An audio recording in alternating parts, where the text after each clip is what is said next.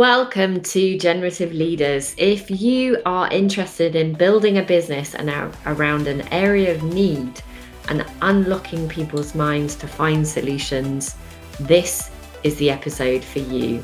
Today I'm in conversation with Jo Robinson. So, Jo, lovely to be here with you today. And it'd be great to hear, to start off with just hearing a little bit about what is it in the world that you're contributing to society with the work that you do? Well, thanks for having me on. Much appreciated. And what am I contributing to the world? I'm trying to help people, primarily women, to be healthier and happier by changing the way that they eat, by focusing primarily on the way that they think. And so for a long period of time, I was a personal trainer and then set up Sustain Nutrition 7.5 years ago and found that if you just tell people what to do or advise them on the right things to do, then you hit a brick wall very quickly when they struggle to do those things. And it's taken me down a rabbit hole of human behavior, and have realized that a lot of the things that I work with people now can have wider ramifications for their lives. I mean, that sounds really rewarding work that you're doing, helping people with that change. We're in an obesity crisis in the UK. There's all this kind of talk about health and well-being being so related. What do you see about that in terms of people's relationship with their body image, their weight, their health and their lifestyle? It's interesting when you talk about the obesity side of things, because that's, despite being a fat loss coach, it's probably not what I think about on a day-to-day basis, because there's a lot of overweight people who are happy, and they're not the people I tend to gravitate towards. If someone's got 7 pounds or 7 stone to lose, it's the people who it's most important to, and then you can have a big impact on their life. It might not even be visible on from an outside perspective, or it might even not be visible from a health perspective, but it's the difference that it can have to people's happiness. And I think that, to me, that's almost more important. If you can fix 2 problems instead of 1, and those 2 problems are health and happiness. One of the things that's often, I kind of spoke about quite a bit before, in years gone by of doing Sustain, is if you said to people, what would you want for your children? And most people would say, I want them to be healthy and happy. So I think if I can help people to do, and obviously one of those things often leads to the other. So if I can have any role in that, then it's rewarding on a personal level. It feels like I'm contributing something to the world. It's so rewarding. And I think that it's not the fat loss element that's rewarding. It's the health and the happiness. And it goes much deeper than just the superficial. And it sounds like, it's a very generative process that you take people through. And, this podcast is obviously all about generative leaders and people who want to make a difference in the world. How do you see that as leading a business, doing this work and wanting to contribute to a wider purpose? If you look at how society has shifted towards being more focused on mental health, I think that it's inevitable that fat loss will fall into that, and people will realize that their decisions aren't conscious choices, and that so much of what they're doing is running at a more subconscious level. And until you start to work on those things, then you're not going to get long-term change. It's not going to be sustainable. You're going to have this flash in the pan, rapid, unenjoyable, willpower focused fat loss. I think a lot of people struggle because they just want it to be quick and to be easy and to be effortless, and for it to just, I'll just change my habits. I'll just read the 3 habit books that have been doing the rounds for the last 5 years. And at some point, people start to look for more effective, deeper methods. And I think once that really starts to take a bite, then what we do, you can see it with Noom, can't you? The rise of Noom over Weight Watchers and Slimming World. So for people who don't know, it's a more CBT-based mindset, focused approach to fat loss. And I think over the last few years, their business quadrupled. It went from something like 15 million turnover to 60 million turnover to 240 million turnover. So whilst I would like to be a leader in that sense, I don't think it's needed for it to get where it needs to be. And yeah, it's just not a word. It's not necessarily a word that I would associate with myself in this industry, I don't think. So tell us a little bit about the journey that you've been on to sort of come to that realization, which, now standing here in this moment, kind of it just looks really obvious. It's like, oh, how could I, have not known this before? And how do I now, help people to have that same realization? Tell us a little bit about the insights that you've had, the journey that you've been on, what you've seen, and how it's led you to this place. I think there's probably 1,000, 10,000 different insights that I've had over the course of the last 20 years since I first tried to start getting in shape. And for people who are trying to work on these things, it's that acceptance that this is going to take thousands of tiny nudges forward. So it all started for me when I was a skinny teenager, and I was a similar height to I am now, and about 4.5 stone lighter, and getting called names, and I didn't like it. And I recognized that, I guess there was an awareness then that there were other men who had more power, more control, more authority, and I linked that to physical size. And so that was probably the first step that I was taking, that maybe if I changed my physical form, it would change the way that I thought and the way that I felt. I guess the work that I've done with you and learning from you and the resources that you've given me access to has shown that I could have achieved that without it, but I probably wouldn't have been able to recognize, it's probably taken me 20 years to get to the point where I've recognized that is just something that comes from within, doesn't come from gaining a large amount of size, although I did, and it certainly helped me at that moment. It was what I needed in the moment, but not longer term. When I finished university, I didn't really know what I wanted to do, but a friend of mine said he was going to be a personal trainer, and I thought that sounded good. I'd always enjoyed going to the gym. It had given me so much. I felt like it had given me my confidence, probably given me my masculinity to some degree as well.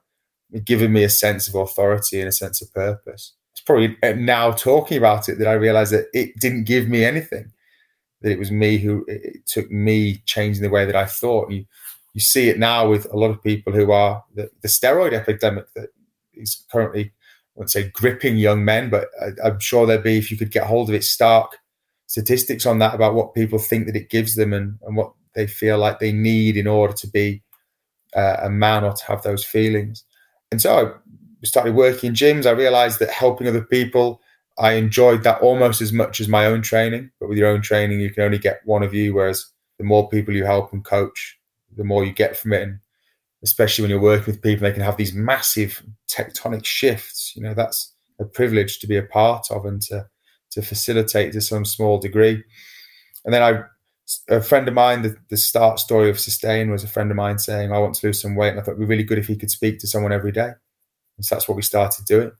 And we would support people through their journeys by keeping them accountable. I realized pretty quickly that just saying to people, why did you eat that? Or not even why did you eat that? You shouldn't eat that. It didn't take very long to realize that didn't work. And that's when the learning piece has really kicked into gear the last few years of just recognizing that the more that I learned, the better coach I could be. And the more time I put into that, the more refinements I can make to the process and the better that journey can be for the people that I work with. And I guess the reason I almost don't like, to take it back to the question before, that I don't like almost shy away from the idea of being a leader, is that the way that I run Sustain as a business and the way that I coach is I just try to shut up. I try to talk a lot less now, obviously not coming across particularly well at this present moment in time, but letting people have their own ideas and leading people in that sense, I suppose, but mostly just letting people think and talk and figure things out for themselves and stepping in when you need to. I'd never quite realized the depth of skill required to be a good listener. You know, I felt like I was a good listener before, and I'm probably still a very long way away from where I could be on that front. I think one of the parts that I struggle with in my job, and from a leadership perspective as well, is I just want to help and I want to fix things right now. And I believe in my own abilities, possibly too much at times, and therefore, you know, I've got the answer, I've got the solution, and we should do it this way. And then I'm very passionate about that, and it means that I'm not always listening. So that will be one of the key developments to Sustain, and where I see it continuing to develop is learning to listen better and to help people get there on their own, because the traditional route, here's the diet plan, here's the exercise plan. I think for most people, I just don't believe in it. And I think for a lot of people, it does work with, you know, I would be one of those people who you could look at and say, well, he followed that plan and that regime. But then what happened afterwards, or what were the knock-on effects of that? And I think that from my self-development, from working with you, I'm now at a weight that I haven't been at in a long time, and I'm able to stay there, and I'm happy, and I'm calm, and I'm in control. Is that not what people desire? I don't think many people want the end result, but to be tired and bored and frustrated. It's far too single track minded. I just don't think that it's what people would say they want verbally, but then you give it to somebody. And I've been in that place where I've been really happy with how I've looked.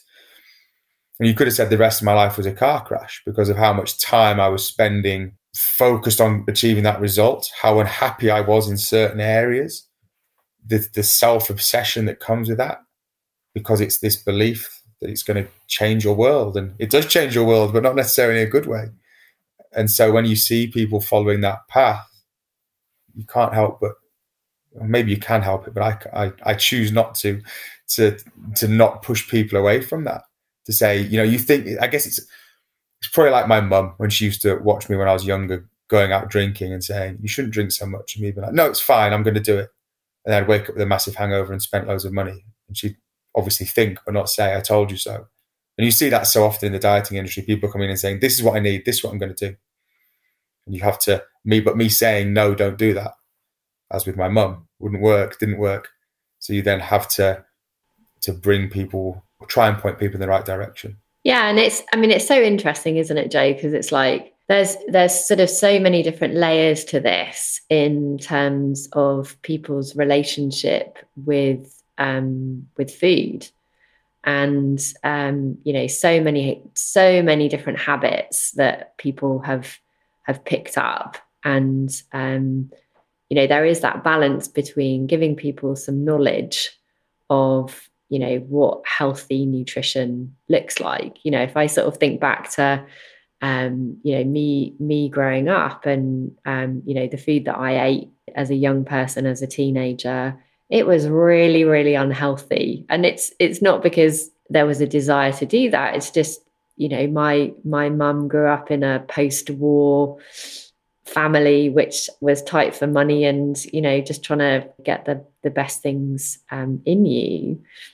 And, and that's what got perpetuated. And so I know for myself, when I learned about nutrition, it was like a massive eye opener in terms of what do you mean pasta's bad for you? I thought it was really good for you, and eating lots of bread. But it's then this binary thing that people get into of this is bad food, this is good food, isn't it? That can start to cause that knowledge awakening, but then there's also the other side of what you then do with that knowledge. It can be disempowering to a degree when people then know too much for their own good. And in my experience of this, you then have a lot of people so we have 10 calorie control habits. So the 10 things that we want people to work on. So 5 things that we recommend you do more of and 5 things you do less of.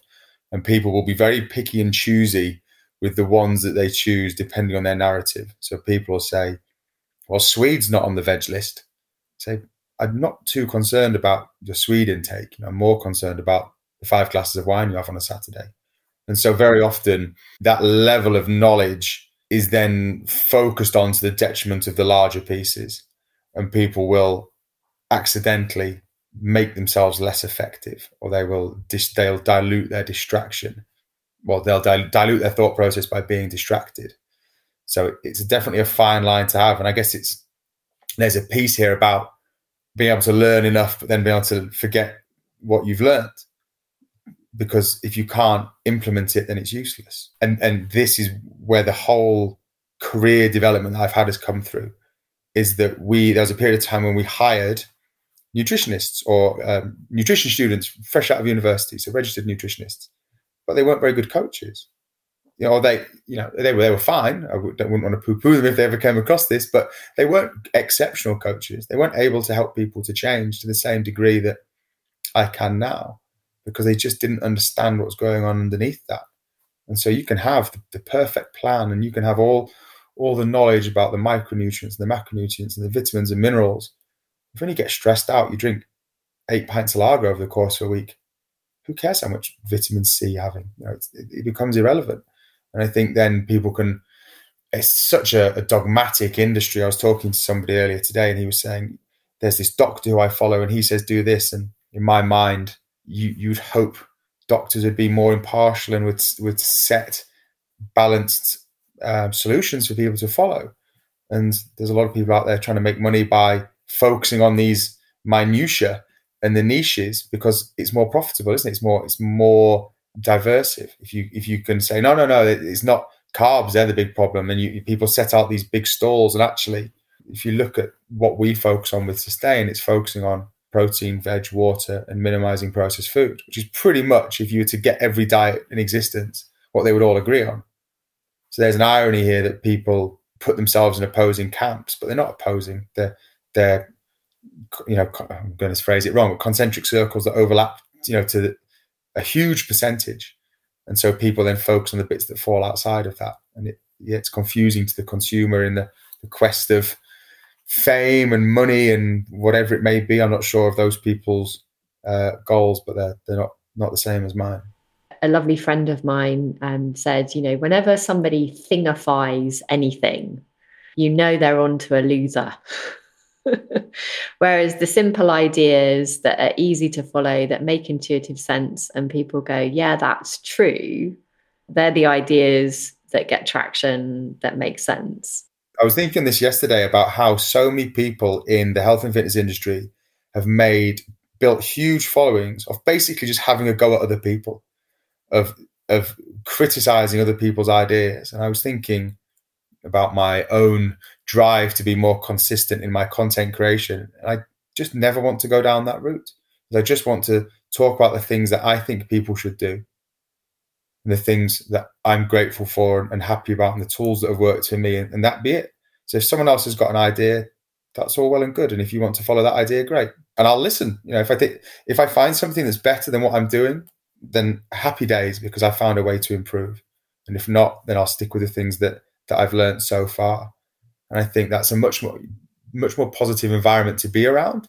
Do you want to be coached by somebody or advised by someone whose main MO is just to criticize other people? I wouldn't choose a coach based on that, even if it was funny. And I guess that's the difficulty with social media and all these other pieces that tie into the algorithm of clicks and likes and comments and everything else, which makes it hard for people because the voice that they hear is often the loudest or the most critical, and the people who have got the calmer midline, ironically not in the middle, they're ostracized to the edges and not seen. But yeah, that would be how I would want to run my business and how I want to live my life. I don't want to be making content just criticizing and moaning about things. So, coming back to what you've learned, because we talked about there that obviously there's the knowledge piece. So people actually having an idea of what the body needs to function and to be a healthy functioning body. And then there's all the habits that we have that overlay on top of that and kind of get in the way of that healthy functioning body. So what have you learned about how people change habits? What have you seen about that? For me as a coach now, it's helping people to recognize that they don't necessarily have to have positive thoughts to want to do things. A lot of my own success in managing my weight more effectively has come from recognizing that I don't have to act on my thoughts. So I eat a lot of very similar meals, and I regularly think, most days I think, I don't really fancy eating that meal, but it's just a thought. I don't have to want to eat it, but I know that when I do, I'll feel better for it, and I can make a conscious decision to do that. And actually, the meals that I typically eat of bolognese and chicken curry and rice and veg, I really enjoy it when I'm eating it. It's just a moment of thought, a bit like when I wake up in the morning, I think I don't want to get up, and I ignore it and I get up anyway. That's a habit that I've developed over time, as the same with the food. But those two pieces that I've mentioned there are the hardest parts for people to grasp, is sometimes the monotony of dieting or having to make decisions that you don't necessarily want to, or with exercise. And so helping people to recognize that feels like the next big shift, or the next, it's shifted within me, but to ingrain into sustain into the process that we're doing. So I feel like, when, to tie it back to the original question 8 minutes ago, however long I've been monologuing for, is what have I learned about habits and helping people change, is that I've only learned that very recently. And so a lot of the success that we've had historically has just been through, not luck, but it's definitely evolved and improved now through some of the pieces that I've just said, and recognizing the role that thought plays. I think before, I definitely thought if you help people to manage all those external circumstances, I'm really tired. Okay, well, let's work on your sleep then. I've got some really good stuff that can help with your sleep. But what if you've got a young child and you're never going to, I can't help you supplement or get the right curtains or the right pre-bed routine. You're just going to have to get these things done sometimes. And that's not a willpower piece. That's an awareness of your thoughts and being able to move past them. And I guess that's the other big part in the fat loss industry, that there's this huge reliance on willpower. And I think once you can become more in control of your thoughts, you can let that go. So it sounds like what you're saying is that, you've had this realization that a habit change starts in the mind before any other change on the outside happens. Absolutely. I think you can white knuckle your way through fat loss, and there's a certain sense of pride in that. I would certainly say that that's one of the pieces that I've struggled with as a coach, is that I've been able to do that, and therefore I want to give that gift to other people, because it does feel like a gift at times I'm able to do that.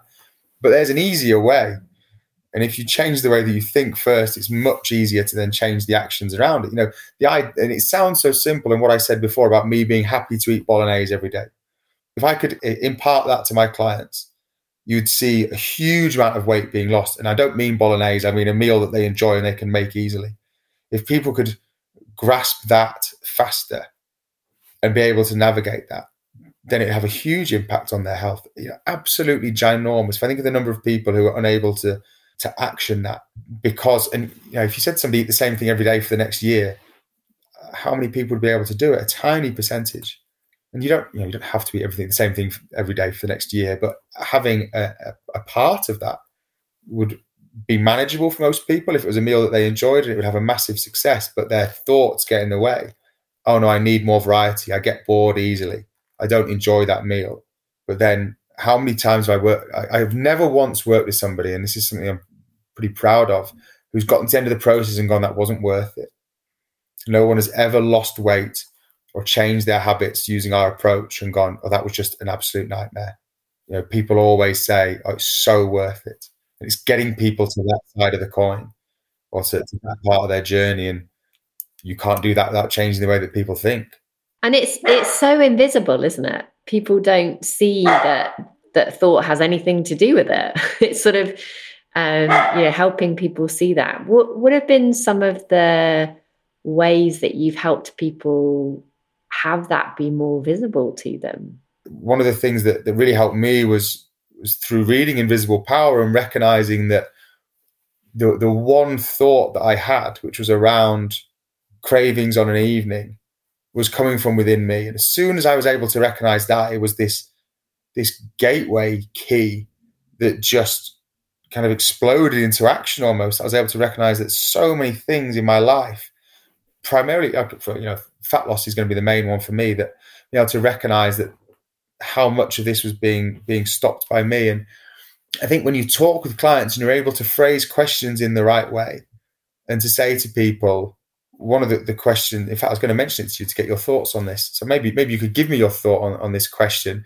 is, so I had a client who was saying, well, I've been really ill, and so I've been eating high calorie food. And so I said, why are some people able to be ill and not eat high calorie food? Because then people are well aware that it is possible, and that other people are able to do this consistently, and it forces them to then see that from a different situation. Why are other people in the same situation as you able to deal with this? Because I've got clients who've gone through awful trauma and past histories, and I've said to them, how come other people are able to manage these thoughts without eating or drinking? I felt like, and I'm interested to get your thoughts, I'd quite like a critique on it, but it's quite, it's a very guided question, isn't it? Is because if you look at the trauma that some of the people I'm referring to have gone through, that 99% of those people will struggle. But I'm forcing that client, I'm taking them down that alleyway of what's that 1% doing? And then the answer that eventually follows, and with a reasonable success rate, has been, well, they're thinking about it differently. And it then shows it's a possibility. And so I found that that's been a useful way of guiding people to seeing that 1% of people. Because it's very easy to legitimize your own actions, especially with food and drink. It's something that people ingrain for years, and every way they turn, they see it.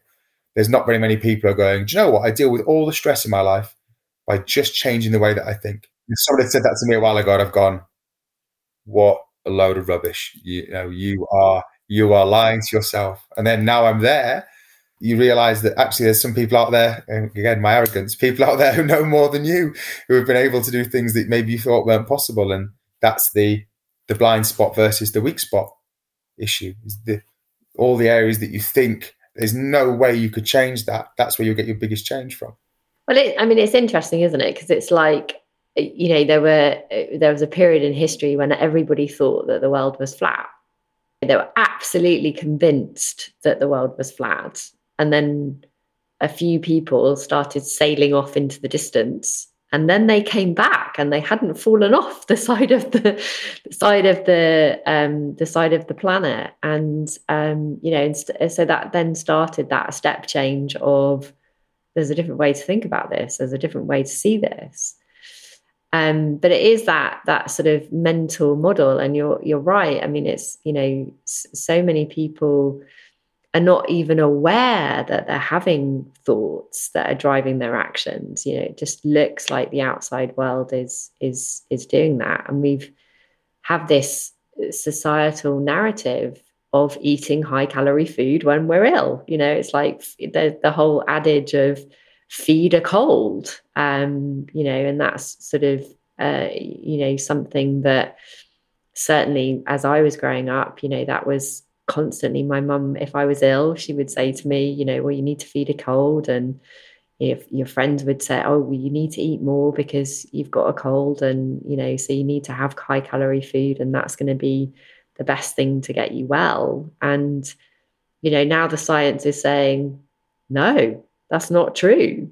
Actually having a well-balanced diet of vegetables and proteins and carbs is the thing that will get you well. So I think your question's a great question, because, it starts to have people see the role of thought is playing with, two people being in exactly the same set of circumstances, and one person seeing it differently. And I think that starts to sort of wake people up, because, look, we've all taken on these thoughts that are not our own. They were given to us. We took them on as if they were our own, and then we just constantly replay them.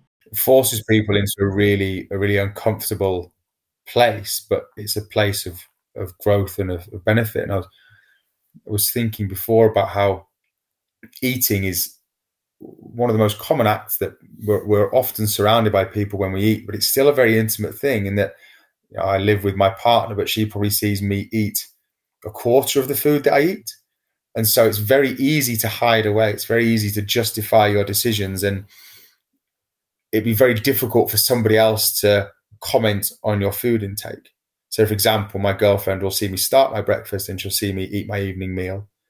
And so she has no idea what's happened in the hours in between. Like, I could easily just get the food that I've boxed up in the morning and put it in the bin, or, I could go out and eat quite a lot of high calorie food in between that. And there's certainly been times that I have done that. I've not put my food in the bin, but I've eaten outside of the food that I had planned. And so when you ask questions like, why does everyone not act like this, is that it forces people to look at the other side of what are the possibilities of what they could do. And no one has ever answered that and gone, no, everyone who's been through this eats high calorie food. Yeah, it makes people see things from a different perspective, and that's difficult to get to on your own. With my own situation with the craving on an evening, I'd have never got there on my own without something helping me see things from a different perspective. And yes, it's still me seeing it, but there was a guide, there was a new perspective that I wasn't privy to until I learned about it, until I did that self-development piece. And so, interested to tie back to one of the questions you said before, of how do I help people to change their habits, is the more I can surround people with literature or podcasts or YouTube videos or whatever it is, the more people get engaged in this, then the more effective they're going to be. I might talk to someone for half an hour a week. They might get a few touch points with me over the week. But if they read for 10 minutes a day, they'll have more time with that book than they will have gotten from me. And so it's you can suddenly make somebody so much more effective if they engage in these different points of view. And people phrase things differently. Some of the people who I recommend people to read are far more intelligent than I am and have a better way with words than me. And so why not leverage that? Why not leverage the people who have written the books and had people edit it, and that has been through so many hands and so many sets of eyes that it's going to be a different way of phrasing it. So it's trying to give people the benefit of what I've learned from, and say, well, I've read these 5 things. I think from knowing you that this might be the best fit. So it's trying to use all the different tools you've got at your disposal and other people's tools to help people change. One of the things that's been really alive for me recently is that the stimulus that helps me have a realization doesn't necessarily work for anyone else. And so, that point that you were making about asking people really good questions that helps them look inside at their own thinking, or almost kind of be revealed to, oh shit, I think this, and actually I didn't know that I thought that. I remember you and I having a conversation, and you asking me a question about what's your purpose in eating. And I'd never ever considered that we have a purpose to eating. Like, I'd always thought, well, you just eat because you're hungry. Isn't that the sole purpose of eating is for hunger? And then when I reflected on that question and I really went inside, I was like, no, my God, I eat for hunger. Yes, that's one purpose, but I also eat for pleasure and enjoyment. And I also eat to be in relationship with other people. And I also eat for, a sense of comfort. There's like all these different thought processes that I had about food that I was just completely and utterly unaware of. But that single question made me have to actually go and look at all of my own thinking. And by asking that question, it sparked a whole load of things in me. And I think that's what you're saying about, when you read something, what's really going on is it's sparking something within you, or insights within you, or realizations within you that it resonates or it doesn't resonate. There's something different about things coming from people who've been through more difficult experiences than you, or the same experiences as you.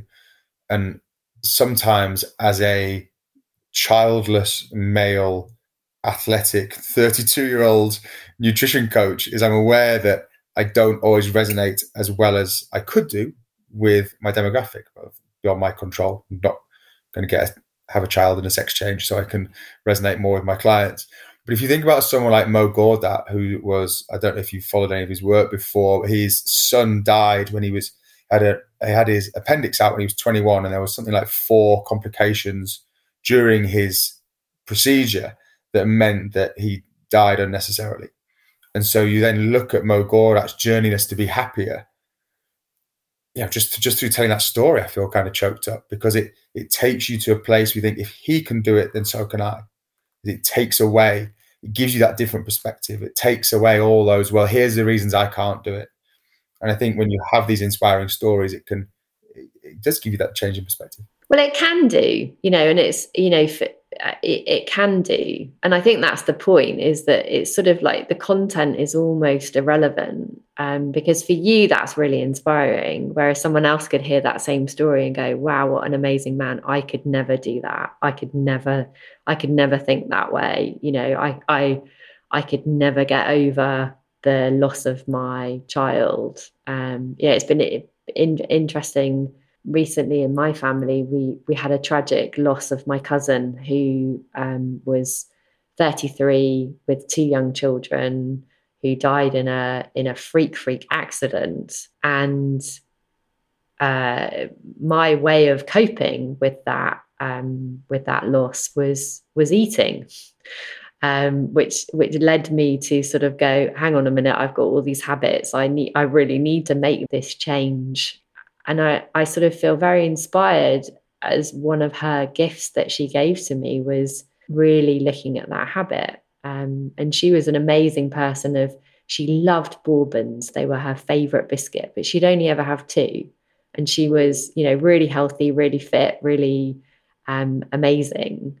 And I feel really, grateful to her. And I often talk to her about it. She's on my fridge. I talk to her every day, and we have a little chat. I think there's something quite exciting in there for people, or for me anyway, that you can control that. That's a skill that can be learned and developed and nurtured, to look for the positives in these situations. And I know if anybody is into the self-help industry as much as I am, then you'll have heard the name Viktor Frankl kind of bandied about. One of the things that has often caught my eye is the rise of the toxic positivity movement. And I feel like to some degree I was raised on a diet of toxic positivity. My mum would always be, what are the positives? Or you should be grateful because of the, I can hear it like it was yesterday. And it's to the tune of roof over your head, clothes on your back, clean bed to sleep in, food in the fridge, fresh running water, flushing toilet.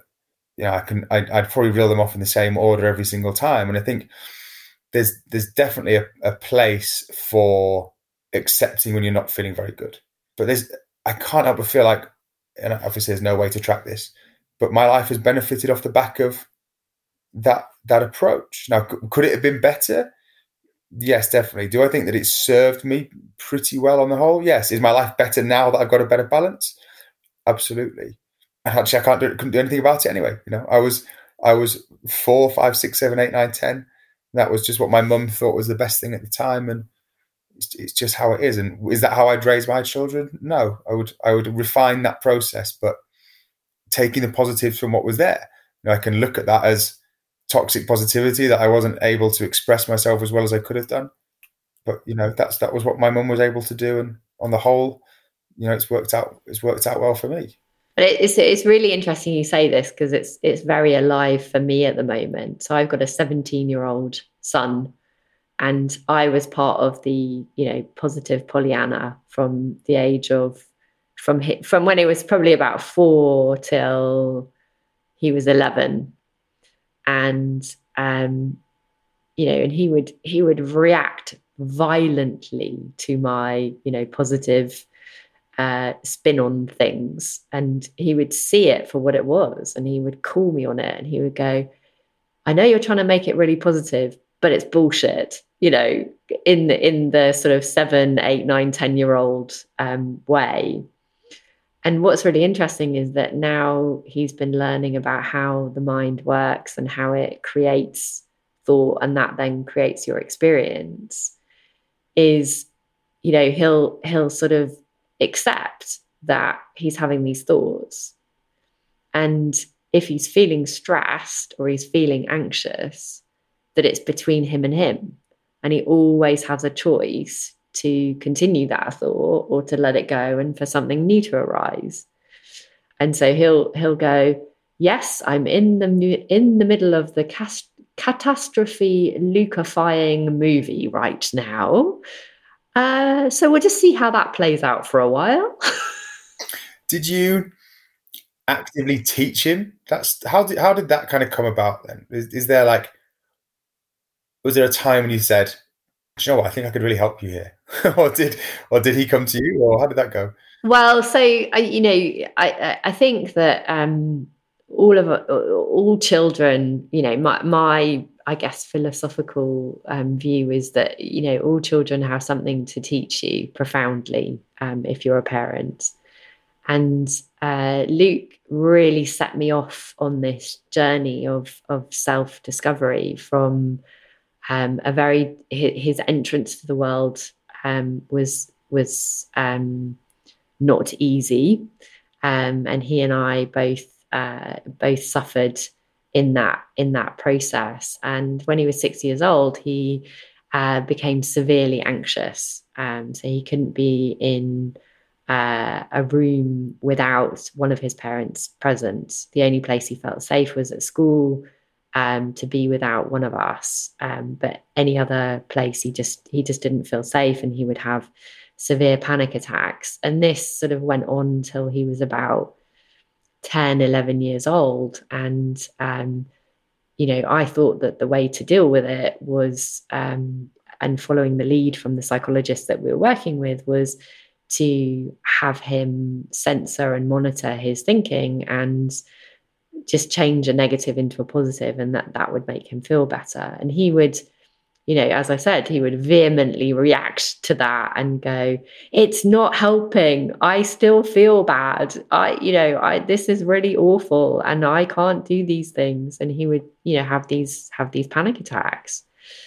And so when he was about 11, I learned about the human mind and how it works. No, it's probably a little bit before that.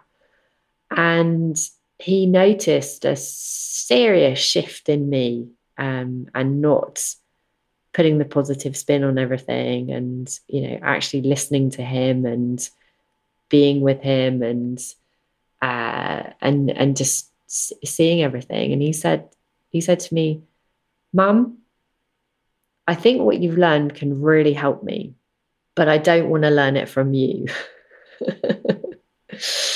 And so he went on a course with a child psychologist who had learned about the human mind. And he went every day for a week for 4 hours.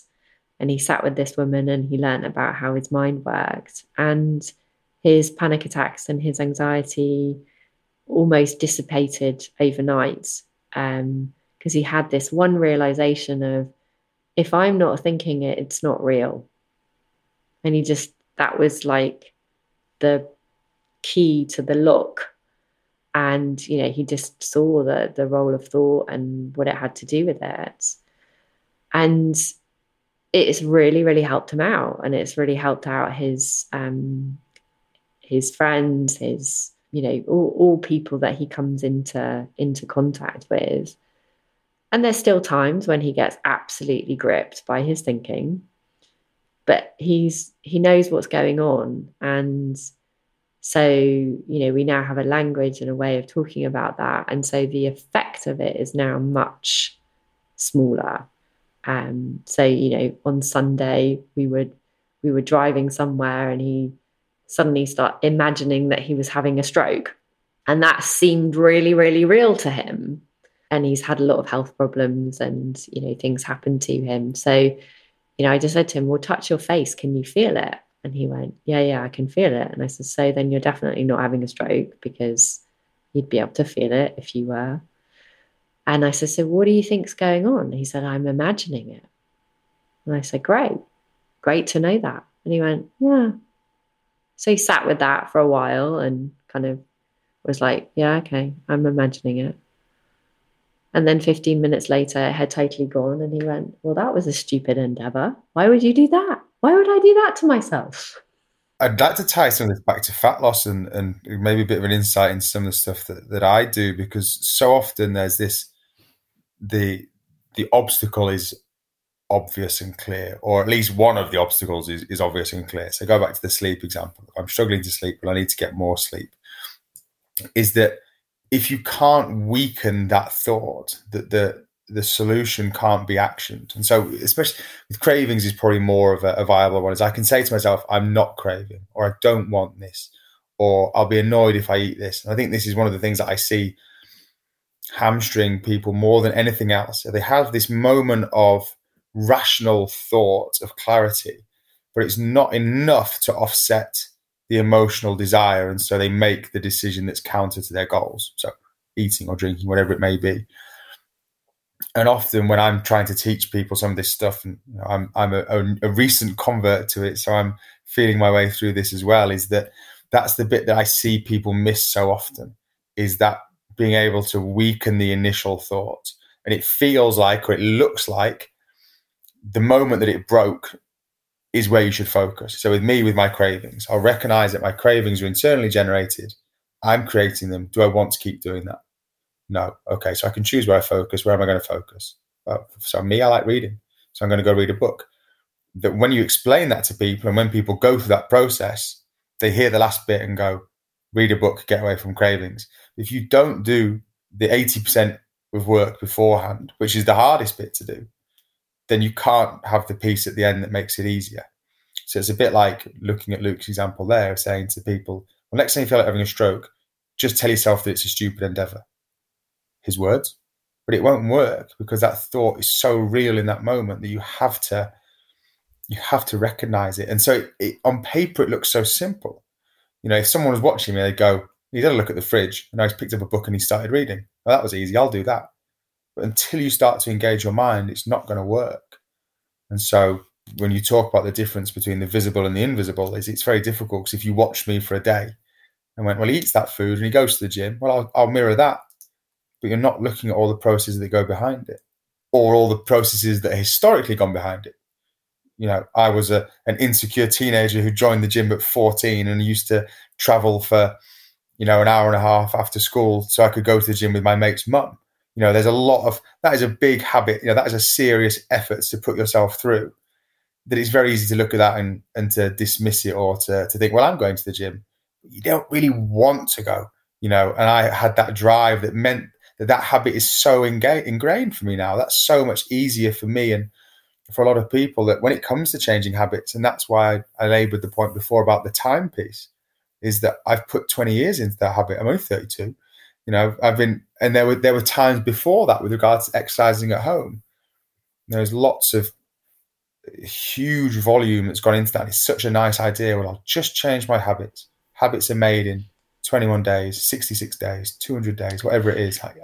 Well, yes. And, it's really interesting, because obviously a lot of the habits that you and I have been talking about, they changed in an instant. So, it's like we've got this idea that habits are hard to change. And we've got this idea that it takes a lot of time and a lot of effort and all of that kind of stuff. But they're just ideas too.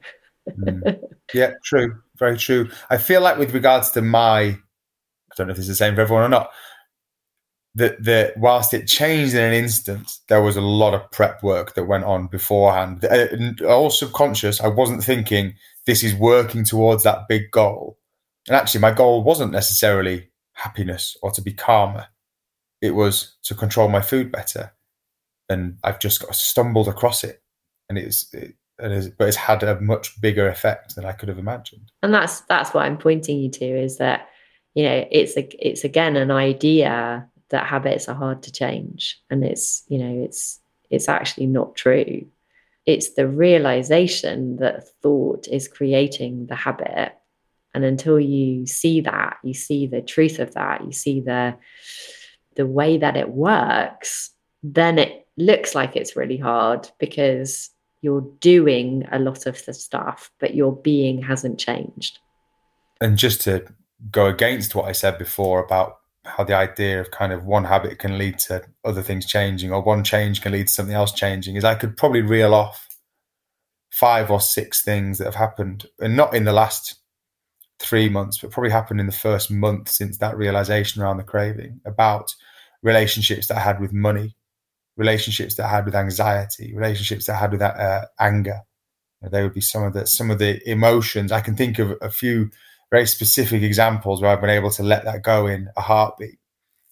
A really interesting one, actually. We were driving along the other day and somebody nearly crashed into us. And then I think they might have either beeped or sworn at my partner. And there was about 2 seconds where I thought, I'm going to get out the car. and I'm gonna lose my mind. And then so quickly I was able to access that and go, you've created this. And I reduced it mentally way before my body adjusted. My adrenaline was still going, and I was sat there calm as you like, not about to, drag someone out of a car. But for that split second, and whether that's a human nature thing or something that's been cultivated within me over a period of time, I would probably guess towards the latter, knowing my backstory in my life. But that was something that, I have those immediate thoughts, not rarely. They're not things that I'm proud of, but that's all they are. And actually, if the rest of my life I can go on continuing to be as kind and compassionate and all those other the traits that I aim towards being, then that's who I am. That's how I'll be remembered. That's the impact that I'll have on the world. It won't matter if I have these moments of 2 seconds of feeling like I'm going to fly into a rage, because it doesn't actually exist. It's just a passing, you wouldn't have been able to see it on me unless a body language expert might have been able to see my pupils dilate and my face red in those pieces. But if that's as bad as it gets, then I'm in a pretty good spot. Well, I think that is a great place for us to land at the end of our time today. And thank you so much, Joe. So, Joe, where can people find you, know more about you, get in touch with you? How would they do that? So a few options. If you are on Facebook, look for Sustain Nutrition. If you're on Instagram, sustain_nutri. Or if you'd like to reach out to me directly, then always happy to talk about these things.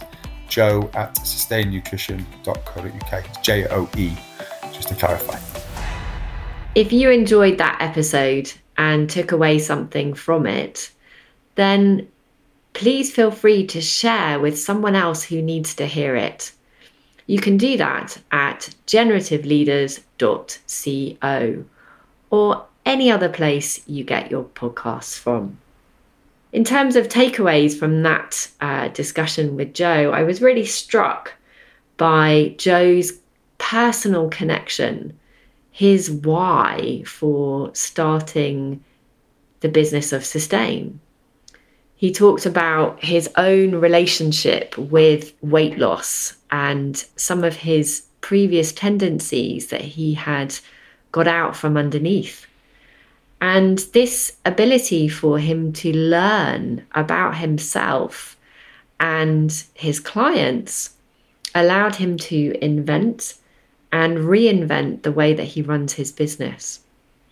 I was so struck by how Joe is constantly reading, learning, experimenting, trying things out, and then building that back into his business by sharing with his clients and sharing what he's learning. The other thing that I was really struck with from the conversation with Joe is that the obvious isn't always obvious to everyone.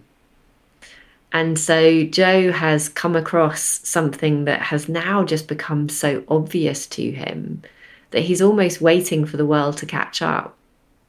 This can be true of so many generative leaders. It's like you look at the world and your solution just looks so obvious and makes so much sense to you, but the rest of the world isn't there. How do you position what you're sharing? How do you get out from underneath all of the noise in your space and help people see the obvious link there? One to reflect on for many of us, I'm sure. That's all for now, and I look forward to being with you on the next episode of Generative Leaders.